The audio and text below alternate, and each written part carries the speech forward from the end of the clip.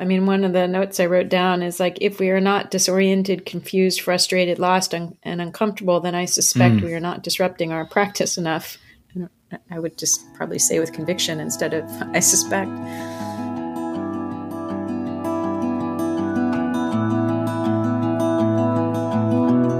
Hey everyone, welcome to Disrupting Our Practice. I'm Shannon Patterson. And I'm Greg Flynn. This podcast is for white-bodied leadership and organization development consultants, facilitators, coaches, and trainers. This is a weekly podcast dedicated to the exploration of how we practitioners can disrupt our practices. Those practices where we are unwittingly perpetuating racism, oppression, and harm. And it's all in service to being able to co-create a culture of equity, justice, and healing, so we live in a world that truly works for everyone. Thanks for joining us as we work to disrupt our practice.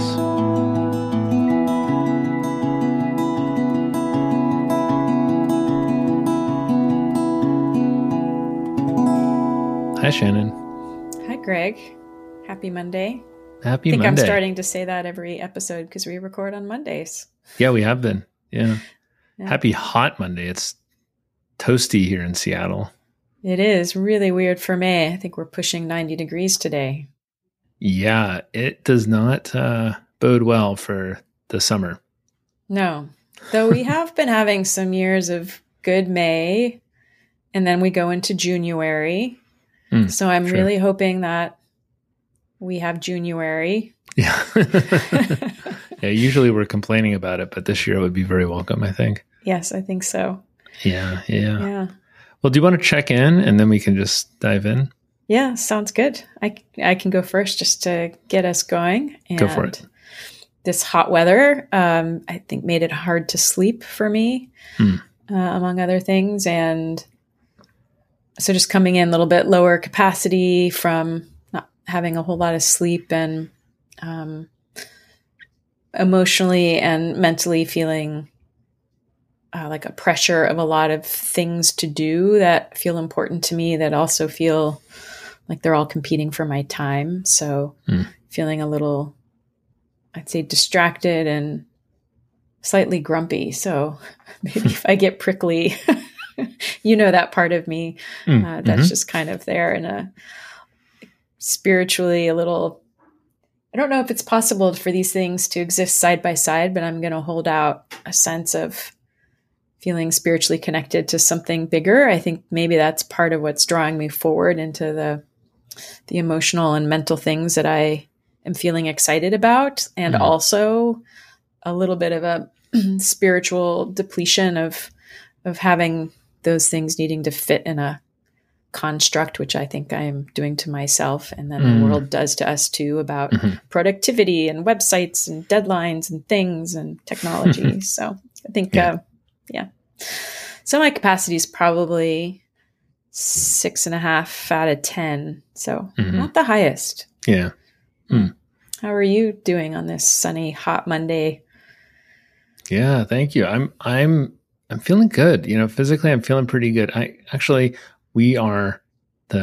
wife and I are the proud owners of a new micro heat pump. And the nice thing about a micro heat pump is they are also basically little air conditioners. And so even though we've been in this incredibly hot weather and parts of the house are uncomfortable, the bedroom was not last night. And so we got good sleep.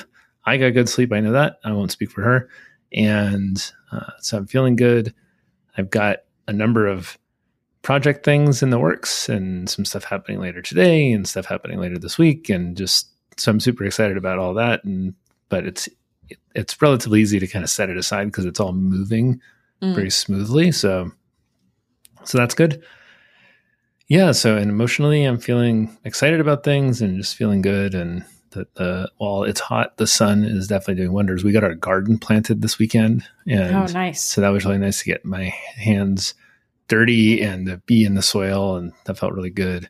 Yeah. So I'm feeling all that. And I think so from a spiritually perspective, that feels a big part of it, you know, just getting connected to plants and to the soil and to the earth, and feels good. Yeah. Yeah, sure does. Me too. I got mine planted this maybe planted over the weekend also, and had lots of time with hands in the dirt, even despite the heat. I think that also adds to like, it's just such a change of gears to get out of that place all weekend and then sit down here and be like, I don't want to do this. I'm not after this call. So yeah. Well, it's interesting though, because, you mentioned that, and you mentioned the kind of like all the frameworks that we get kind of shoved into, and like all the productivity, all which I think might be tied into a little bit what we were going to talk about. You've been doing some reading and some noodling on some things, and you were sharing a little bit with me before we got on to record, and I'm tracking and I'm curious. So I'd love to if you want to just unpack a little bit of what has been on your mind as coherently or incoherently as you want to, and then I'll see like what questions emerge, and we can just kind of unravel this together. Yeah, I appreciate that. I'm curious if you're able to take a stab at what you think I've said so far before we got on the call, just as a way to help me get oriented, or do you want me to try again? I want that one. You want me to try again? All right. I think incoherence is what might be the key here. What's been really on my mind, really since we did our Disrupting Our Practice workshop series, where we were, working with other coaches and facilitators, consultants, and also people who aren't formally in that role, but are, convening and holding space, and thinking about how do we really interrogate our practices. Yeah. And, there's a whole individual capacity building practice where we're building our awareness, we're building our ability to be less white fragility and have, kind of more ground and resources to be present and different in how we respond when the charge of race enters the room. So there's that piece, which I feel like I've spent the most time in over the last few years, and feeling through some other project work I have going on, and a lot of the project work that I do tends to be with other white-bodied coaches and facilitators in rooms full of white-bodied people for the most part. And that is shifting in various ways in my life. And so I'm finding myself with increasing curiosity about, wow, how do I build my capacity to really interrogate the tools that I'm using or the approaches that I'm using? Everything from, liberating structures and what is embedded in those from a power and privilege perspective. So it could be like, I think of those as tools. But that's also a mindset and an approach, because it's based in complexity, science, which is different than kind of our traditional cause and effect, linear, control types of ways, when we think of traditional project management or change management. So I'm finding myself a little stumped. I mean, this is definitely an episode where we're learning right along with you, which is like, okay, so I pull up liberating structures and I'm like, how do I interrogate this thing? Like, what's my starting question, or what's my starting point? And I feel a little embarrassed to say I don't feel entirely clear about that. I'm tempted to stop there, but I think I'll say one more thing. It's taken me into thinking about at least power and privilege as a starting point, and where does it reside, and what does any one of the things that I decide to use, how does it orient to power and privilege, or what's embedded in it? And it's taken me to looking at mutual aid approaches, which in a nutshell, which does it a huge disservice, but, solidarity and not charity, in terms of how communities of people provide support to one another while also trying to change the systems that are causing them harm. And I've been reading a book called Mutual Aid by Dean Spade. We can put links in the show notes. And Dean Spade is actually an assistant professor at Seattle U. I think I got that all right. But just made me think of all of the ways that they speak to disrupting traditional ways of decision making, who gets invited in to do things, Disrupting professionalism and silos and just all these things that can happen, and how mutual aid efforts become co-opted in all sorts of ways. And so it feels to me like there's lots of resources out there that I have yet to engage with and learn from, but that there are distinct starting points, or questions of inquiry that I could start with. And yeah, I would like to develop a practice around interrogating my tools. Yeah. That's what I'm sitting with. That was a lot. Yeah. Yeah. Yeah. I appreciate all this. I'm hearing then, so just kind of coming back to what you were saying at the beginning around like having been working on developing capacities of developing your own individual capacity to be in the work and to be in mixed spaces and to navigate the charge of race when it emerges in explicit ways, right? Right. But wanting to now turn your attention a bit more to, so I think about like the idea of like there's the individual place that then there's the connection, the relationships that we're in, but then there's the tools and processes that are supporting all of those relationships. Right. And so it's kind of like that third place is kind of what you're thinking about now in terms of the tools and taking the conversation we did, because we did an episode, I don't know when it was, a while back, I forget what it was called even. I'll put it in the show notes, whatever it was, that was related to that workshop on thinking about the tools. And right. I think we were primarily thinking about it from the lens of how does utilizing this tool create harm or prevent harm or something along those lines. It wasn't, you're starting to think about what I'm hearing in your questions is almost like a multidimensional inquiry into the ways that the tools we're using, what's the way to put this? I'm having my own moment of incoherence here of trying to understand like how the tools are actually not just like where they come from or how, like who made them but like what are they in service to? And how are there maybe aspects of them that we are not seeing? And I put myself in it because you're in the question. This is a question that I'm in too. I just didn't know it, or it wasn't on top yet. What is it that we're not seeing about them that is maybe creating dynamics that are not what we want, but like are actually upholding the structures and frameworks that we're actually still operating in unconsciously. Yes. And I think there's another layer as you're talking, like you and I have talked, and I think you've said this repeatedly, like the tools they're not benevolent, they're not unbiased or objective. But I think there's another layer here, like you and I have referred to Patrice M. I know there's a middle initial in there, Patrice Palmer. And, their invitation to think about, it's different to invite people to say, like, you are welcome here, and something else to say, I had you in mind. So it makes me think about how do I pick up something like liberating structures? And are they creating welcome, or do they really have everyone of different positionalities in mind? And I think what's feeling even more so here for me is the tools that I feel like liberating structures, which have a complexity consciousness background and a systems background, they are not benevolent either, right? So like I hold them up as like, oh, they've already done a lot of things to address all the things.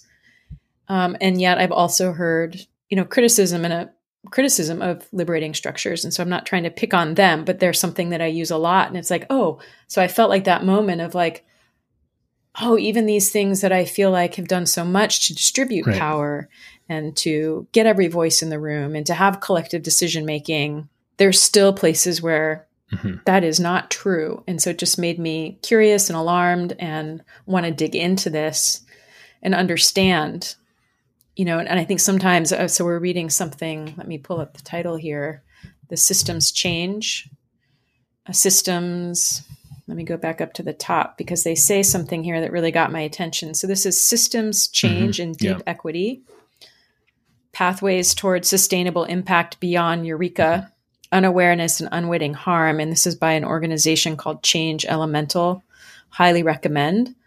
And we'll put this up there for people, but there's talk about, I think system change folks can feel like, they've covered a lot of the bases and that it has equity in mind. And yet they're bringing up that there are lots of ways that these systems change approaches are in fact not really doing deep, true work around equity. And so it just has me really, really thinking about things and really wanting to deepen my practice and awareness and learning and discomfort around pulling these things apart. And I just don't even really know how to. Well, it's interesting because when you mentioned liberating structures, and we'll name like liberating structures, capital L, capital S, like it's a liberatingstructures.com. It's a whole suite of tools and a methodology and a philosophy and approach that you can check out their website. We'll link to it. And you mentioned, they're rooted in complexity sciences. And then, when talking about like the things that haven't been in mind, and then, there's this part in that article, that paper you mentioned on page 16, where it says, and I quote, a lot of what we see in systems change fields is what we would term eureka or, and I love this, Columbus moments. That is discoveries of quote unquote discoveries of quote unquote new approaches that were already decades long practices and perhaps millennia old. And this is what, so when you mention complexity sciences, I think this is one of the things that kind of drives me a little bit bananas about complexity sciences in general. And like I think you shared with me a podcast a while back about that I forget whose it was, but there were some books that were floating around and a couple podcasts. And one of the things that kind of has always driven me a little bit bananas about it is when you listen to folks talk about complexity through a slightly different lens, you realize you're actually listening to people like talk about indigenous wisdom or things that come out of traditions, in India or the Middle East, East Asia, like that are millennia old, like thousands of years old. But it's like white academia quote discovers it and makes it a thing and gets paid money for it. And maybe they do. Maybe there are some people who are like, yeah, we're noticing, in quantum physics, we're starting to realize that the things that that we're talking about in the Vedas, 4,000 years ago, are true. Like, but then it gets talked about, doesn't ever get kind of reframed as, oh, this is actually this wisdom that maybe we should go build a relationship with communities that have maintained a connection to those lineages. We just kind of keep forward and going on and talk about complexity, and we understand it. Here's all the literature on it, and so I can definitely understand how there would be a sense among particular populations that it's like, oh, that's nice that you've thought of that, and that's nice that you've brought that into the space. But because you're not seeing this thing and you're not actually seeing the full context in which it actually emerged from, you're still not getting it. Yes, I think that's really naming that part.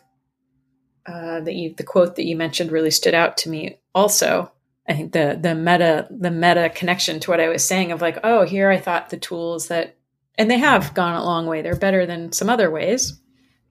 Still of course have their blind spots and biases. So it's not about any tool being perfect or me trying to perfect a tool, but it's that piece that you're bringing in of it coming in through white-bodied folks or discovery or academia and what it's missing. And then it just makes me think of like, and I'm a white-bodied person, so how I do these things can't help but be imbued with whiteness unless I co-opt them and I start putting my lenses of how things are, air quote, or how things need to function in corporate.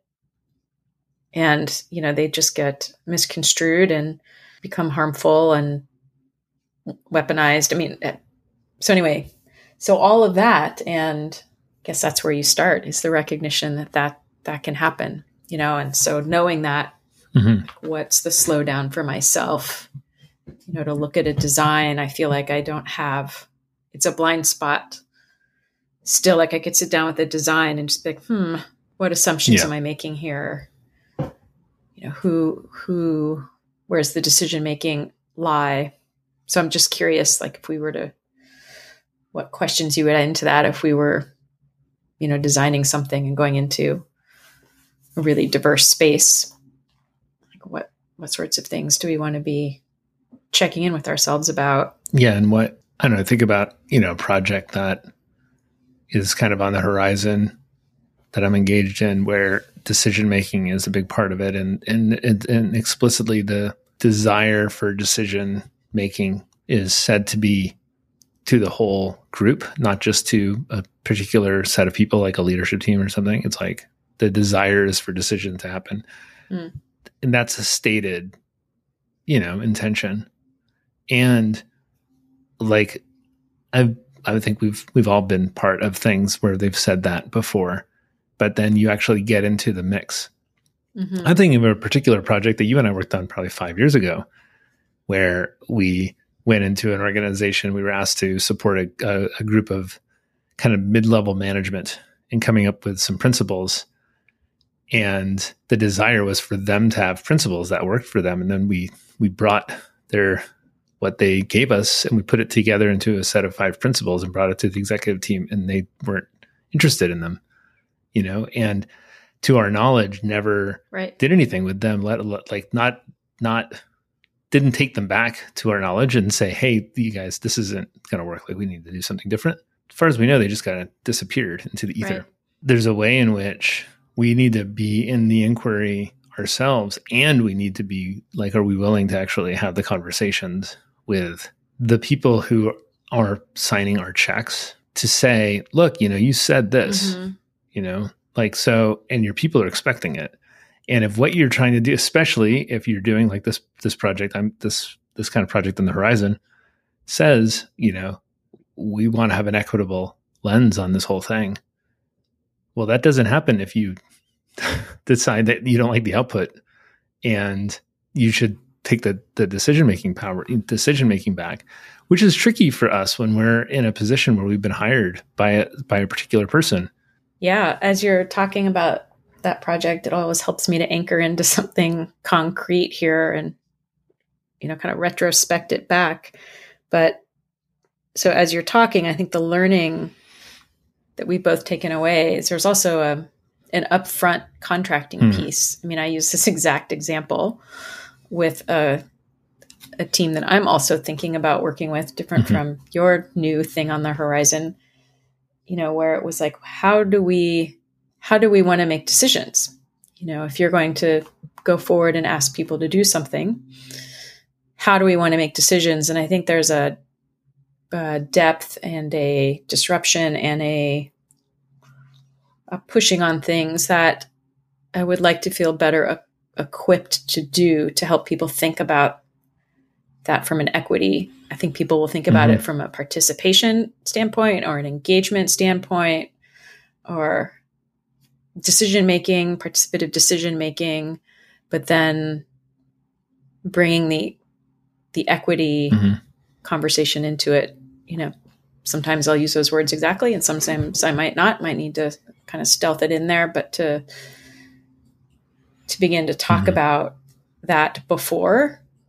And if they aren't prepared to really take what the people generate and support it no matter what, even if it's not what they expected or not quite what they like, having some ability to talk about that. But there's also, so that's before you even do the work. And then there's the during the work, right? And we've all, I think, all been subject to the sentiment of we want them to develop it, and a couple of different things that can happen. I felt like that project we were in, they really developed it. I mean, we used liberating structures and, they generated it to like 90% done in their own words.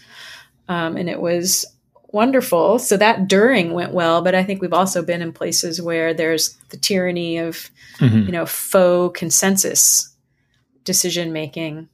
And so during, how do we disrupt, slow down, name, that experience of decision making so that it becomes something different, or if it isn't going to be different, that we are honest about the fact that it's not going to be different. It seems like there's many a thing to do in that duringness.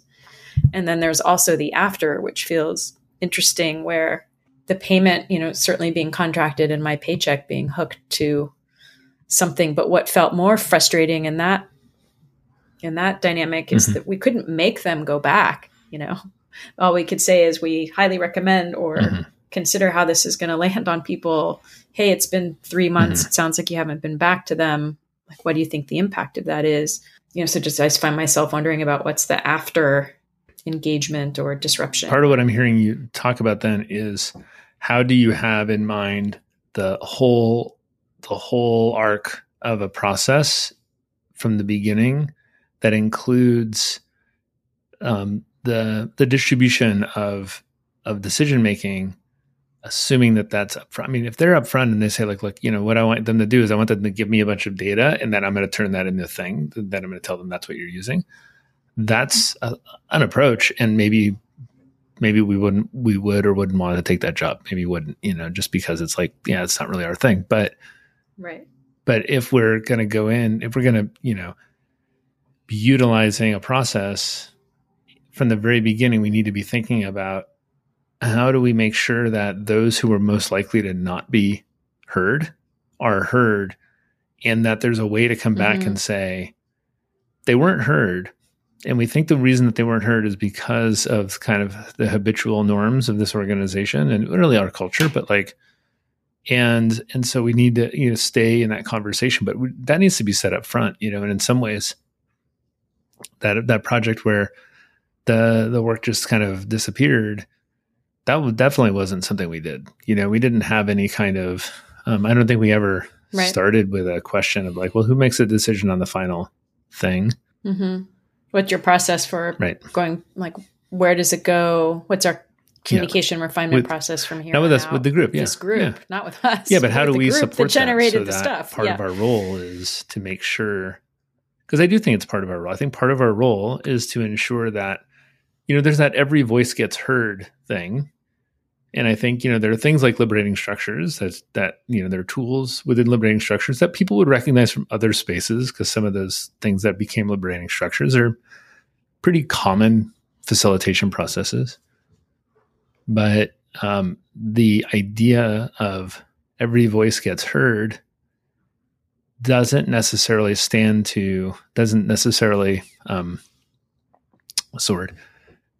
take into account that some people are much less likely to actually be heard because of positionality and because of systems of oppression, because of white supremacy.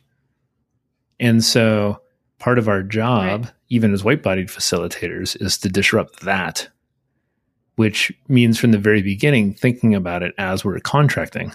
Yes. And it's also making me think about, important partners to have, alongside too, is something I really want to change. You and I want to change in our practice, is to have, folks that we're facilitating alongside of different positionalities too. So there's that important piece. So it's become less about the tool, of course, and more about the, the larger landscape and context, and, where we're intersecting with those that might want our support, and sort of trying to suss out at the beginning what people are thinking and wanting and how serious they are. And are they raising these issues? The team I was just talking to was very, at least bringing the things up, like, how are these things not going to get weaponized? It's like, great. I'm so glad we're having this conversation, the principles getting weaponized. Yeah. So as always, less about the tool and more about the relationship and the what are we doing as a collective and how are we holding it? There's a way. So one of the things about liberating structures, as I understand it, much more about it than I do. You've been much more involved with that community and with the kind of inner circle of that community than I have. But as I understand it, like, the intent is the book itself that they put out and the website is designed as anybody can print this out open the book like a recipe, right? And step 1, do this. Okay. Step 2, do this. Step 3, do this, and that's great in theory, that to like put in the hands of anybody who is going to be working with a group of people, tools that can liberate ideas and get voices heard and all that. That's great in theory. But the analogy I'll make here, and I've used this in another thing, but I can use it here, is I've been cooking from recipes for, 20 years or something. I didn't start cooking until much later in life. Right. And my cooking sucks.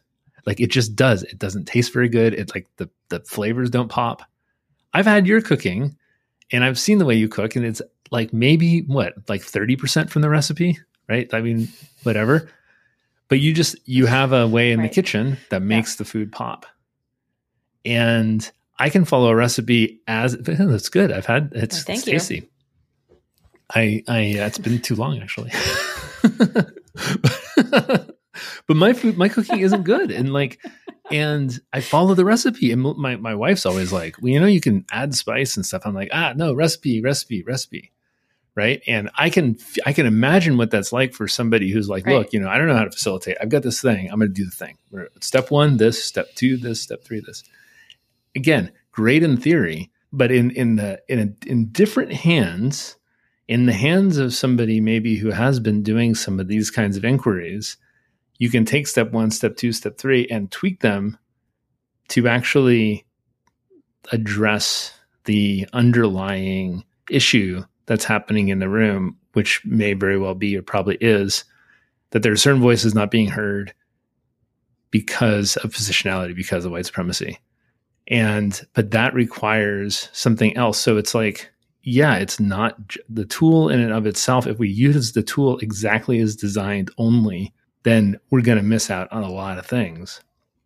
But we can still take the tool. Like, you could probably fix a car without a wrench. I thought you were going to say without YouTube. You can't do anything with you can't fix do a anything car without YouTube if you were really good.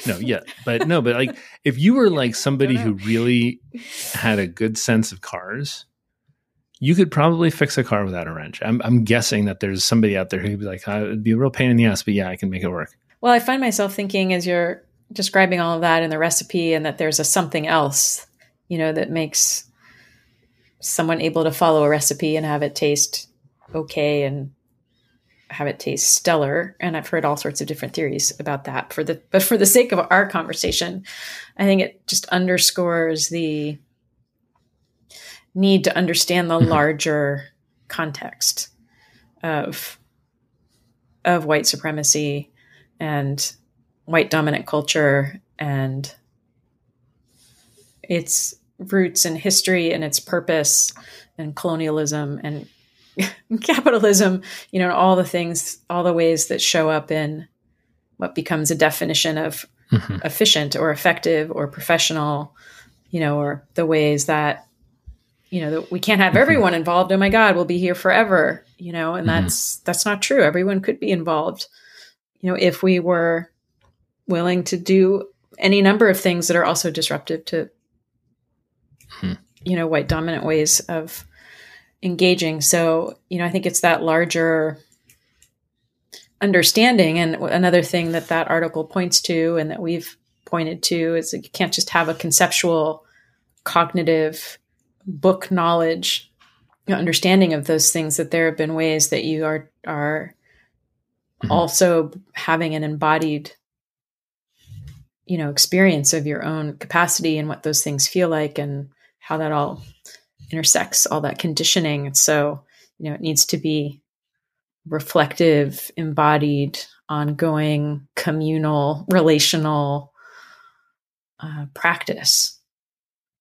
So it's not so much, sure, I think we could come up with a list of, always ask yourself these 5 questions as you're grabbing some facilitation approach off the shelf. That's awesome. And even bigger, like, what's informing your own practice?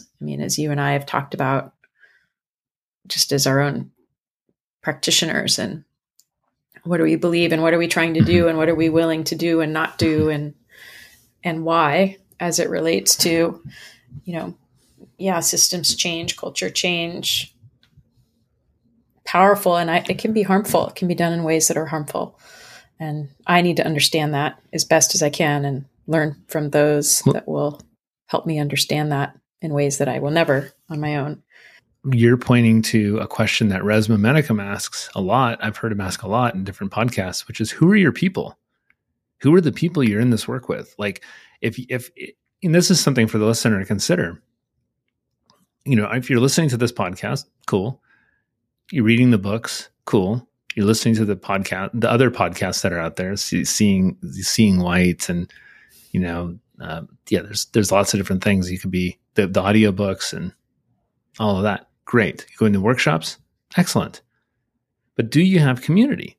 Do you have people that you're actually in relationship with, where you are wrestling with this stuff, where you are trying to figure out this, these things together? And that is actually super disruptive to, our typical way of doing things in this culture. I would tend to add on to the end of that, like for men especially, like that's really true. But I don't think it's just men who, as white-bodied folks, are in anti-racism work on their own, reading the book at home, maybe joining a book club, which is also cool. But like, is that book club just looking at the books, or are you also actually looking at yourself and you're looking at the work and you're looking at how you approach your work and all of those things? So I think that, is a huge piece of this, is like, who are your people? I completely agree. And where are you able to experience, like really practice this stuff? I mean, one of the notes I wrote down is like, if we are not disoriented, confused, frustrated, lost, and uncomfortable, then I suspect we are not disrupting our practice enough. And I would just probably say with conviction instead of I suspect. But where can I practice a different way of knowing? Or if I'm not going to, you and I try and design our workshops to be in themselves a disruption of how we learn and engage together. It's not slides. It's not whatever. I have to resist my temptation to add in one cognitive thing. But to really have different experiences where you are not in control, where you are not the one leading the space, where you just can see completely different ways of doing things than we normally do things, because they're wonderful, liberating, healing. I mean, they have their own challenges for sure, but it's a way different experience. And so just to begin to have a felt experience of all of that, to be in another way of being, is helpful on so many levels. I think I'll stop there since we're wanting to wrap. Yeah, I appreciate all of that, Shannon. I think what I'm taking away here is it is important to think about, where do our tools come from, and what are the things that they source from, and where do those things actually originate? I mean, I'm guessing that there's a lot of things. I know that there's a lot of things that are embedded in facilitator world that come out of traditions that don't get acknowledged, whether it be things like T groups, right? And the origins of that, or something like complexity science. And what is that actually like? What is that uncovered that maybe as white-bodied folks, we could acknowledge a lot better? You mean in terms of like, the advent of science to make them valid when... Exactly. We needed some sort of, I don't know, like, it needed to follow some process that we deemed to be appropriate when these are things. And then not only that, but like they were denied, and not just denied, but like people were, when it comes to things like indigenous practices, like on this continent, in this, on this land, we actually were going out of our way to wipe out, completely annihilate those practices, philosophies, beliefs, and the people. And now that quote unquote academia has discovered ways of framing it in a way that actually our academic intellectual minds can grok, now it's okay, And so right. there's a way in which we need to kind of grapple with that. So that I think is true. And then also the other piece of this is we need to be continuing to look at the blind spots, the unconscious frameworks, the ways in which we've been imprinted with ways of being that are making it so that when we use these tools, they're not actually meeting the mark. And a big part of that is who are our people, and then who are we partnered with and getting reflection from. So yes, all that. I would add to that for myself a sense of slowing down and backing up. And I mean, backing up by way of getting perspective, that if I find myself in sort of the weeds of a thing, chances are I'm too close. I'm looking too close in for where, for what I'm trying to grapple with, that if I want true participation and, for voices to be heard and people to be honored and those things, that I probably need to back out a few rings of aperture and really, really think about the wider context and what's going on in the larger field. Yeah. So this was helpful just to wander around in our thoughts. At least it was for me. Sounds like it was for you. I hope the listener went somewhere helpful. Yeah. What questions emerged for you? What does it raise for you? What are you mulling on now? We'd love to hear from you. You can always drop into our LinkedIn group, the Disrupting Our Practice LinkedIn group, and drop a note there, or shoot us an email at either Greg or Shannon at connectionworks.com. We'd love to hear from you. Yeah. Keep an eye out. Keep in touch. We're cooking up our Disrupting Our Practice program to come in the fall and do a deeper dive of these things, both to and understand them on all the levels that we covered here in this podcast. Our bodies, our minds, trying to have an experience together and hear from different folks, and it'd be really lovely to have you all on. Yes. So please let us know if you're interested in that. Also, if you want to leave us a review, that would be super helpful. We would super appreciate it. So I think that's it, Shannon. I think so, Greg. Let's go outside and play. Well, you can't do that. I can't do that, but you go outside and play in my honor. Yes, I will happily go do that. And thank you to all folks for listening, and we'll see you next time. Next time. Bye. Bye.